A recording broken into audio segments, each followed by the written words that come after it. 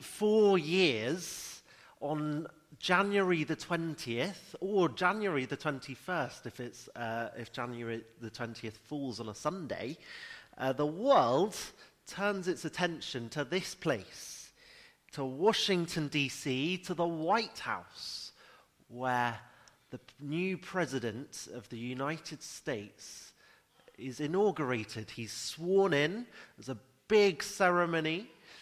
And one of the big moments in that occasion is when the new president stands up and gives his speech, his inauguration speech. There's crowds in front of the White House watching. There's millions watching on TV around the US and even around the world, watching this big moment as the new president speaks. And here in 1 Samuel, it strikes me it's been a time similar to this. So at the end of chapter 11, which we looked at last week, we read this in verse 14. Then Samuel said to the people, "Come, let us go to Gilgal and there renew the kingship." So all the people went to Gilgal and made Saul king in the presence of the Lord. There they sacrificed fellowship offerings before the Lord, and Saul and all the Israelites held a great celebration. And you can imagine the kind of schedule being drawn up for that day. Surely the people want to hear from their new king on that great day of celebration, and as he's finally and properly made king in Israel. But actually, we see that the old guy steps up and speaks. The old leader of God's people, who wasn't even a king, a prophet, a judge, a leader of God's people, but not a king. We have a king now. We want to hear from him, surely the people might be thinking. He's old and grey. His sons were scoundrels. What's he doing? Time to give up and get out the way. Well, perhaps Samuel is aware that this is a bit awkward too. And so, as we will see from the beginning of his speech, he's kind of helping the people to see his integrity. His integrity.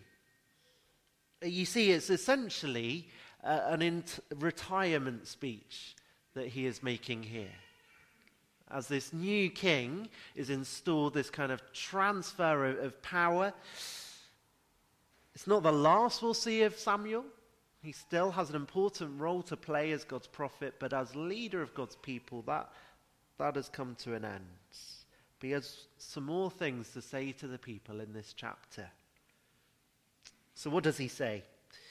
In verse 1, "I have listened to everything you said to me, and I have set a king over you. Now you have a king as your leader. As for me, I am old and grey, and my sons are here with you. I have been your leader from my youth until this day." He gets up and he addresses what might be the elephant in the room. Yes, I am old and grey, but you do have a king over you. I have been listening to you. Even as you've been rejecting God, I have warned you of the consequences, but I have listened to you, and here is your king, here today. But he has something more to say than just that. Before he addresses them directly, as I said, he makes sure they're aware of his integrity. Kind of taking the advice of Jesus, really, before he accuses them of something, kind of taking the plank, making sure there's no plank in his eye before addressing the speck in someone else's eye. Making sure the people see this is someone good to listen to. So he says this, verse 3, "Here I stand testify against me in the presence of the Lord and his anointed. Whose ox have I taken? Whose donkey have I taken? Whom have I cheated? Whom have I oppressed? From whose hand have I accepted a bribe to make me shut my eyes? If I have done any of these things, I will make it right. He's saying, have I ever taken from you? Have I ever cheated you? Have I ever oppressed you? Have I accepted bribes?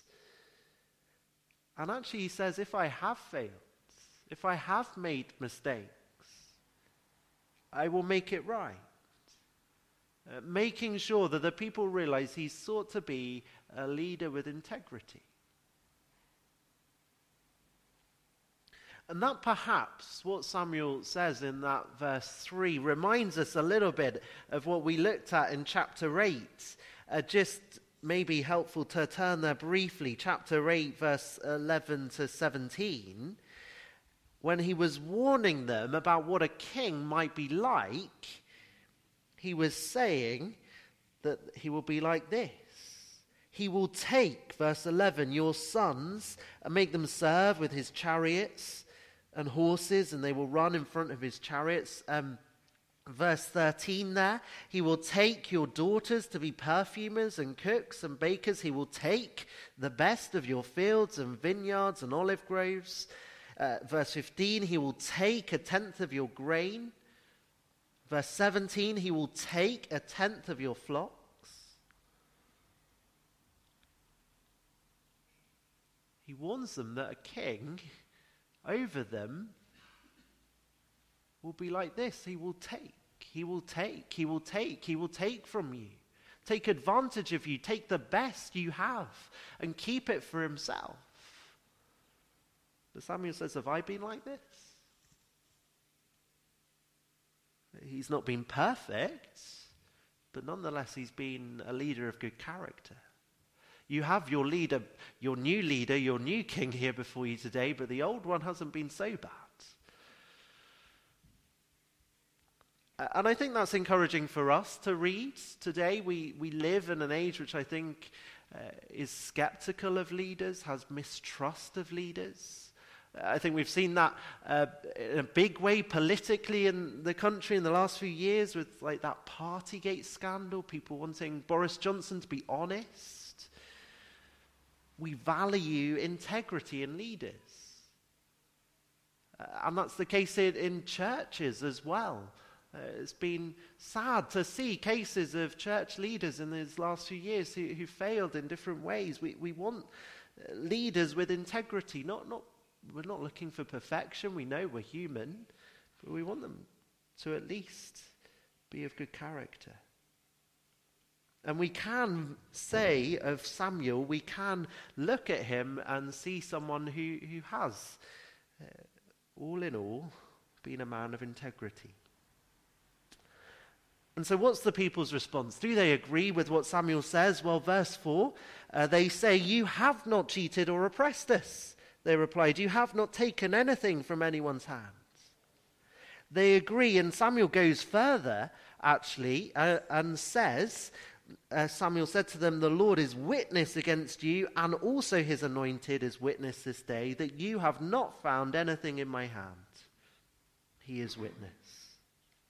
Even the Lord can testify of Samuel's integrity.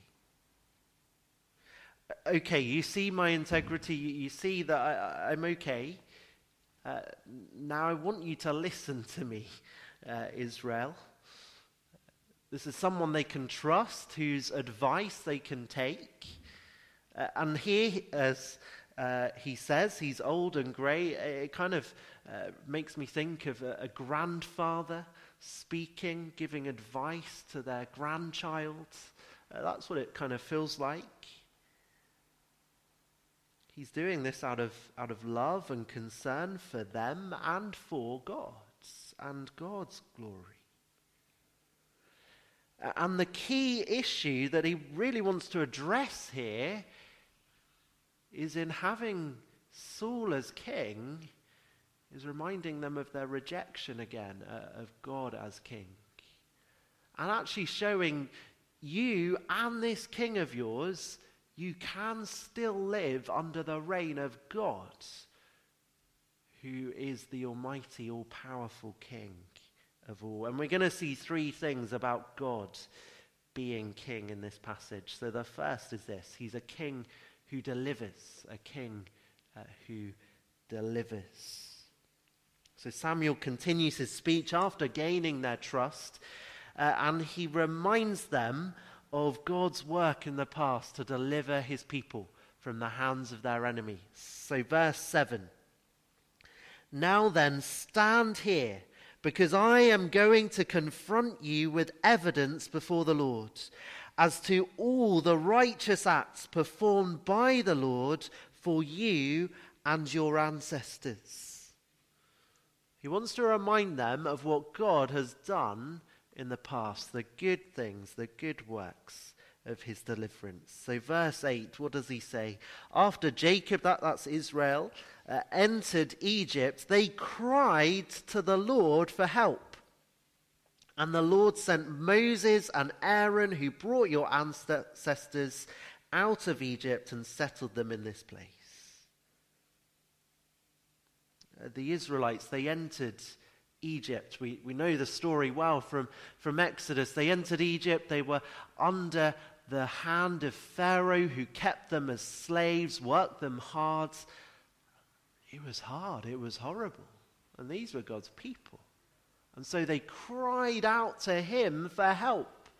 And the Lord heard their cries, and so he sent Moses and Aaron. And as Samuel says, he brought your ancestors out of Egypt and settled them in this place.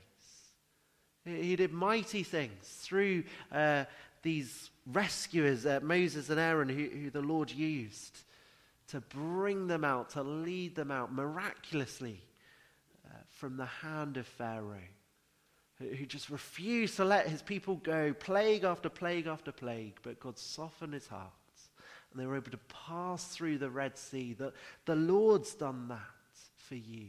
The Lord delivered you. But look at this in verse 9. "But they forgot the Lord their God." They forgot. They forgot their history. They forgot how good God had been. God who delivered them, rescued them in such a mighty way. They forgot. And so, verse 9 continues, "So he sold them into the hands of Sisera, the commander of the army of Hazor, and into the hands of the Philistines and the king of Moab." Enemies came against God's people. They rejected him. They'd forgotten him. And so, verse 10, "They cried out to the Lord and said, 'We have sinned. We have forsaken the Lord and served the Baals and the Ashtoreths.'" They'd forgotten the Lord and turned to other gods instead. And so, verse 11, after they cried out for deliverance, then the Lord sent Jerubbaal, Barak, Japheth, and Samuel, and he delivered you from the hands of your enemies all around you, so that you lived in safety. You see, if you read through the book of Judges, you'll see this more. There's a cycle going on in the life of Israel. They cry to the Lord for help. He sends a rescuer to help lead them, escaping the hands of their enemies.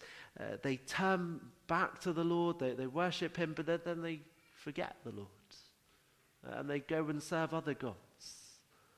So they cry out, they get into trouble again, so they cry out to the Lord, and this goes on and on and on. It's a cycle. But verse 12, that cycle kind of changes.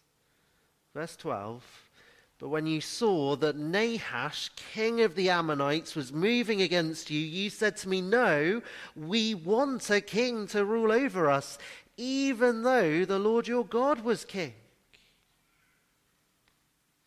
Nahash, we saw him last week. Nahash the eye gouger, an awful enemy to be against them. And Samuel says, in that time, you didn't cry out to the Lord. You said, no, we want a king. We want a king over us. They forgot the Lord. Don't you remember what he's done? He's delivered you time and time again. He's the one who has great power to do that. But you've forgotten him. And you're saying you want a human king. All those times in Israel's history where they needed the deliverance and the Lord gave it. The Lord is their king. It's chilling words, isn't it, that Samuel says in verse 12, no, we want a king over us, they said, even though the Lord your God was your king. You have a king. He's the Lord Almighty. No, we want a king. And how awkward must this be as Samuel's saying this in front of Saul, the newly crowned king. Verse 13. Now here is the king you've chosen, the one you asked for. See, the Lord has set a king over you. But remember what he said in verse 12, even though the Lord your God is king. You have a king, he's the Lord, but you've rejected him. You said, no, we want a king, now here's your king. But you keep forgetting the Lord, you've forgotten him. He's your king, but the Lord, he is king.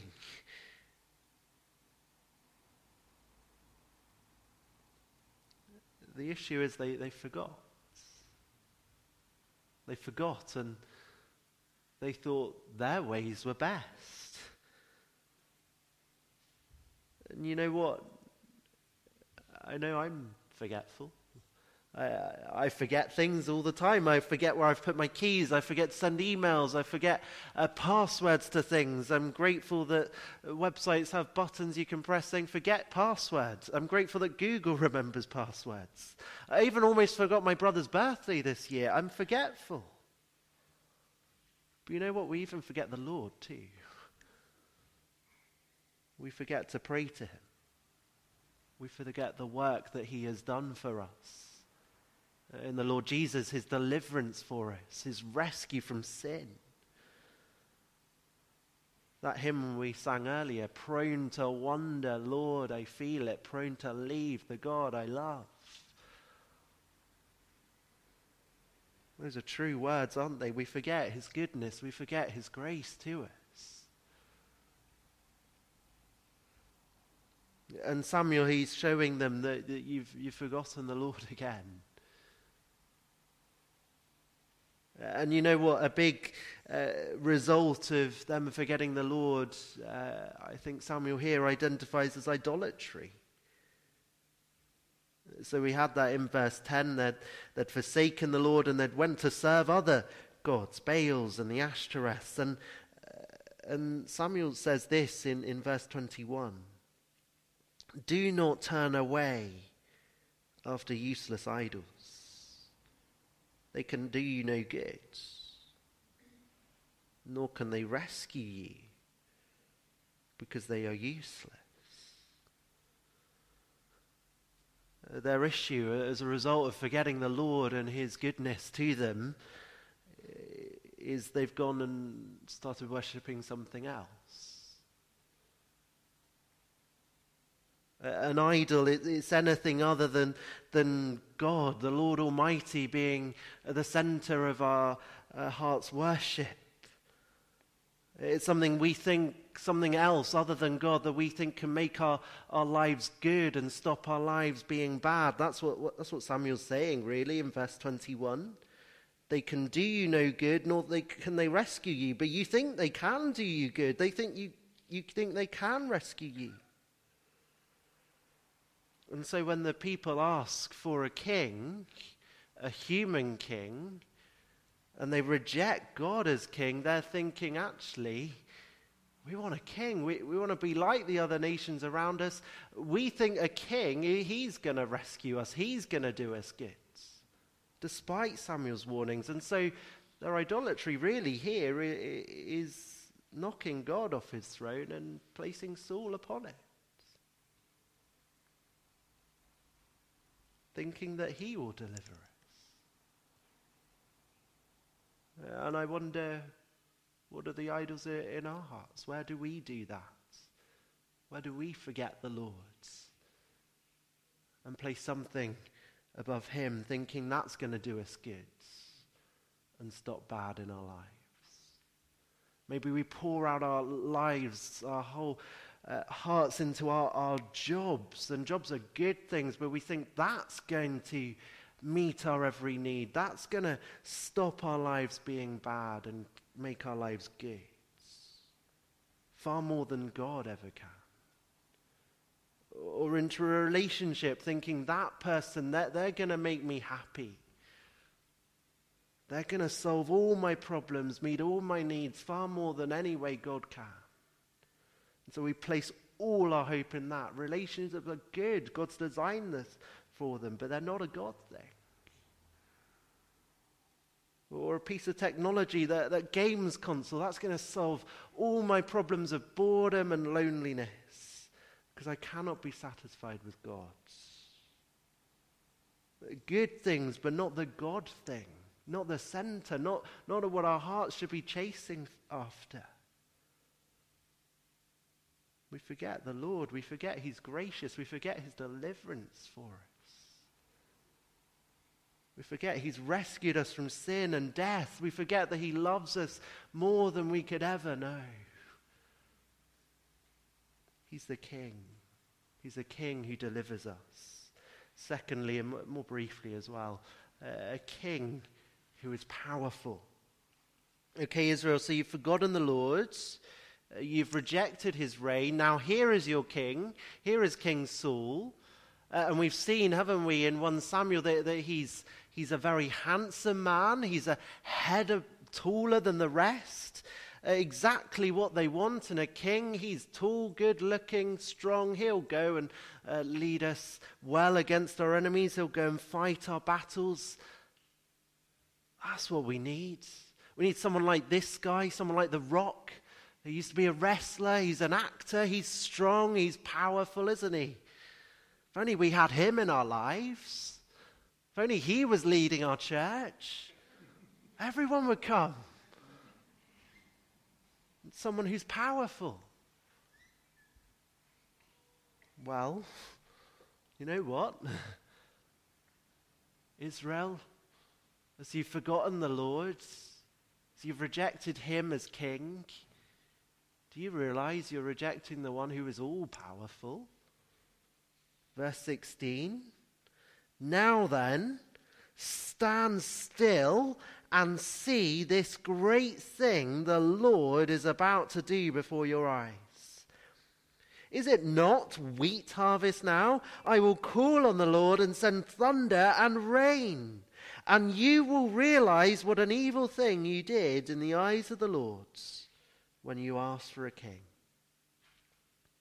Samuel says it's wheat harvest. It's kind of around May, June time, late spring.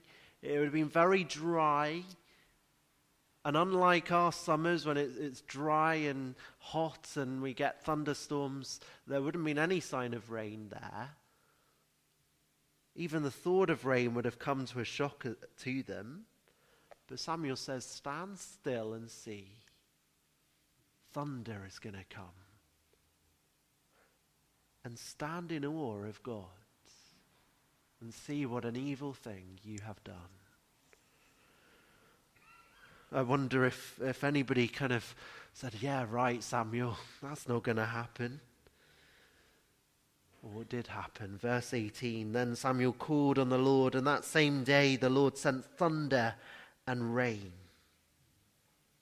So all the people stood in awe of the Lord and of Samuel. Thunderstorms are awesome things, aren't they?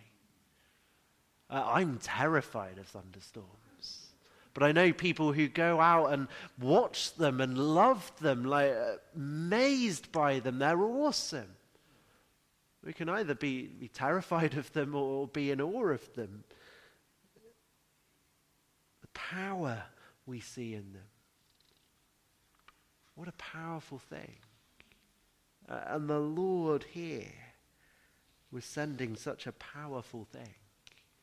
A thunderstorm, the lightning flashing, the rumbles, crashes of thunder that could be heard. At a time where there shouldn't be any thunderstorm at all. And the point is, stand in awe of God. See the immense power of your gods. The God that you've rejected. Verse 19, what does that say? How do the people respond? Well, the people all said to Samuel, pray to the Lord your God for your servants, so that we will not die, for we have added to all our other sins the evil of asking their king for a king. They see, as they're confronted with the great almighty power of the living God, King of heaven, they see their unworthiness. They see their sin. They see their foolishness in asking for a human king when they have God as king. And so they say, pray to the Lord for us. We have done evil. In the New Testament, a story I guess many of us will know well. Peter and some others, they've been out fishing all night. They caught nothing at all. They got back to shore, and there's Jesus, and he's teaching, and he says to Peter, Simon Peter, he says to him, let's go out, let's catch some fish. Simon had been out all night. You're not going to catch fish at this time of day. We couldn't. You can't, but let's go for it. And so they go out, and you'll know the miracle well. They start catching some fish, and their nets are so struggling that they're beginning to break. Jesus shows his power over nature. And what's Peter's response as he's confronted with the power of the Lord Almighty over nature? When Simon Peter saw this, he fell at Jesus' knees and said, go away from me, Lord, I am a sinful man. Awestruck by his power, and sees his sin, his evil. And the people in this passage likewise see the great power of the Lord Almighty. And they say, pray for us, Samuel. We don't want to die. We've done evil. We've rejected the Lord, God, the most powerful of all the kings, in exchange for this human King Saul. And maybe you this morning, maybe again have been struck by the awesome power of the Lord again. We need to remember that. We need to remember what God is like, how awesome and mighty he is. But maybe you've never quite been struck by this before. Actually, maybe you're seeing that in your heart you're sinful too. You're unworthy before such a great God. We are human, we are frail, we're sinful, we're not worthy to stand before him, other than to fall under his judgment. But you know what? There is hope here too. Because this is a king who is also gracious. He's almighty, all-powerful. He is awesome. It's terrifying to fall into the hands of the living God, but also he is gracious. Verse 22. For the sake of his great name, the Lord will not reject his people, because the Lord was pleased to make you his own. That's what Samuel says to them. Isn't that wonderful? The Lord will not reject his people, because the Lord was pleased to make you his own. The Lord's name and reputation is staked upon these people. He is committed to them in a covenant relationship. He has promised blessing upon them. He has promised that he will have a people.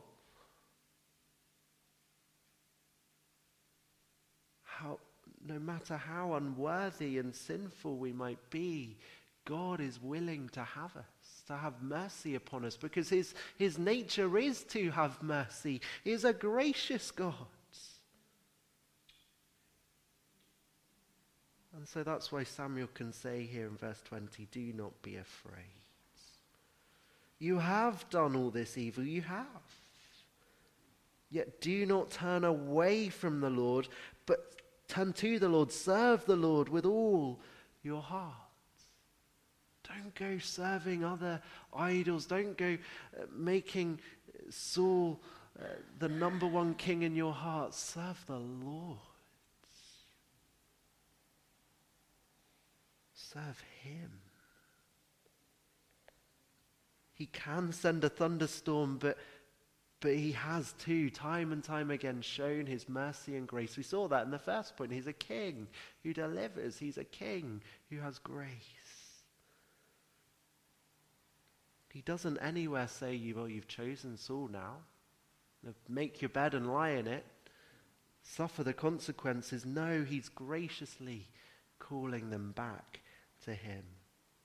And so Samuel says, right in the center of the passage there, verse 14, if you fear the Lord and serve and obey him and do not rebel against his commands, and if both you and the king who reigns over you follow the Lord your God, good. You can come back to the Lord. You and the king, you can live life under this great King of Kings. Come and fear him, stand in awe of him, serve him.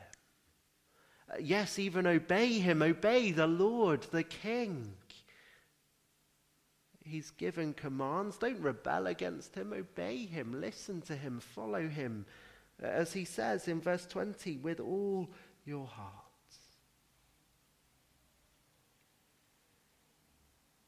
Samuel says that is the right way for you and the king to live life.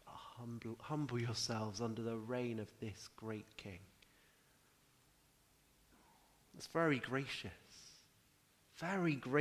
of God. Even though the Lord your God was king, even though you've rejected him, you can live life still under him. He wants you to. He wants to have a relationship with you. He's committed to his people in covenant relationship. And so they have this fresh opportunity to come back to him, to serve him, to fear him, to obey him. And you know what? We continue to see that happening throughout Scripture. They'll turn away from him again. God will bring them back. And so committed to blessing his people that he gave his very self for them. He gave his one and only Son. The King, almighty, all-powerful, came and lived in a human body. The Lord Jesus came to earth not to be served by us, but to serve us, to give his life for us, even though we're full of rebellion, though naturally we'll reject him as king. He's a king who had not a crown of gold on his head, but a crown of thorns. And he's a king whose name is Jesus. And because of Jesus, you don't need to be afraid of God and his judgments, but you can live life under his rule. Fear him, serve him, obey him, our great servant king, because he's done all that you need for that to happen. What kind of king then will you choose? What kind of king will you choose? You see, these people, they have a choice, just as we have a choice. Samuel's laid out that very clearly in verse 14, but he says the alternative as well in verse 15. But if you do not obey the Lord, and if you rebel against his commands, his hand will be against you, as it was against your ancestors. You can choose to follow him, or you can choose to reject him. But if you choose to reject him, his hand is going to be against you. He's almighty, he's all powerful, and it's a fearful thing to fall into the hands of the living God. And so, this morning, what will we do? Maybe we feel like we've been wandering away from the Lord, and this morning we kind of have a fresh opportunity to return to him as King. To say, Lord, I'm sorry for forgetting you. Sorry for serving other gods. Help me today to follow you. Thank you for Jesus. Thank you that because of Jesus I can. Maybe you never have bowed the knee to this God King. This morning you can. Which king are you going to serve? Let's take kind of 30 seconds or so just to respond quietly to God in our hearts. And I'll lead us in a prayer, and then Mark, Jerome and Phil will come and lead us in our final song.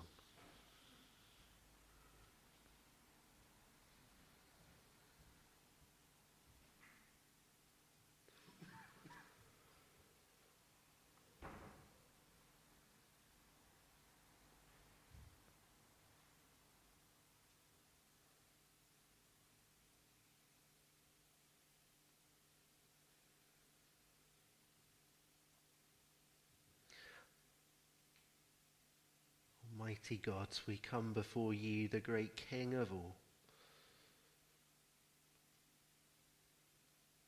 And we pray, Father, that you would help us.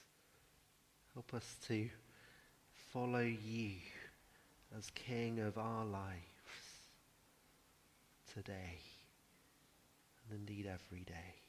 We pray that you would help us by your grace to give you the honor that you deserve as King. And we ask this in Jesus' name.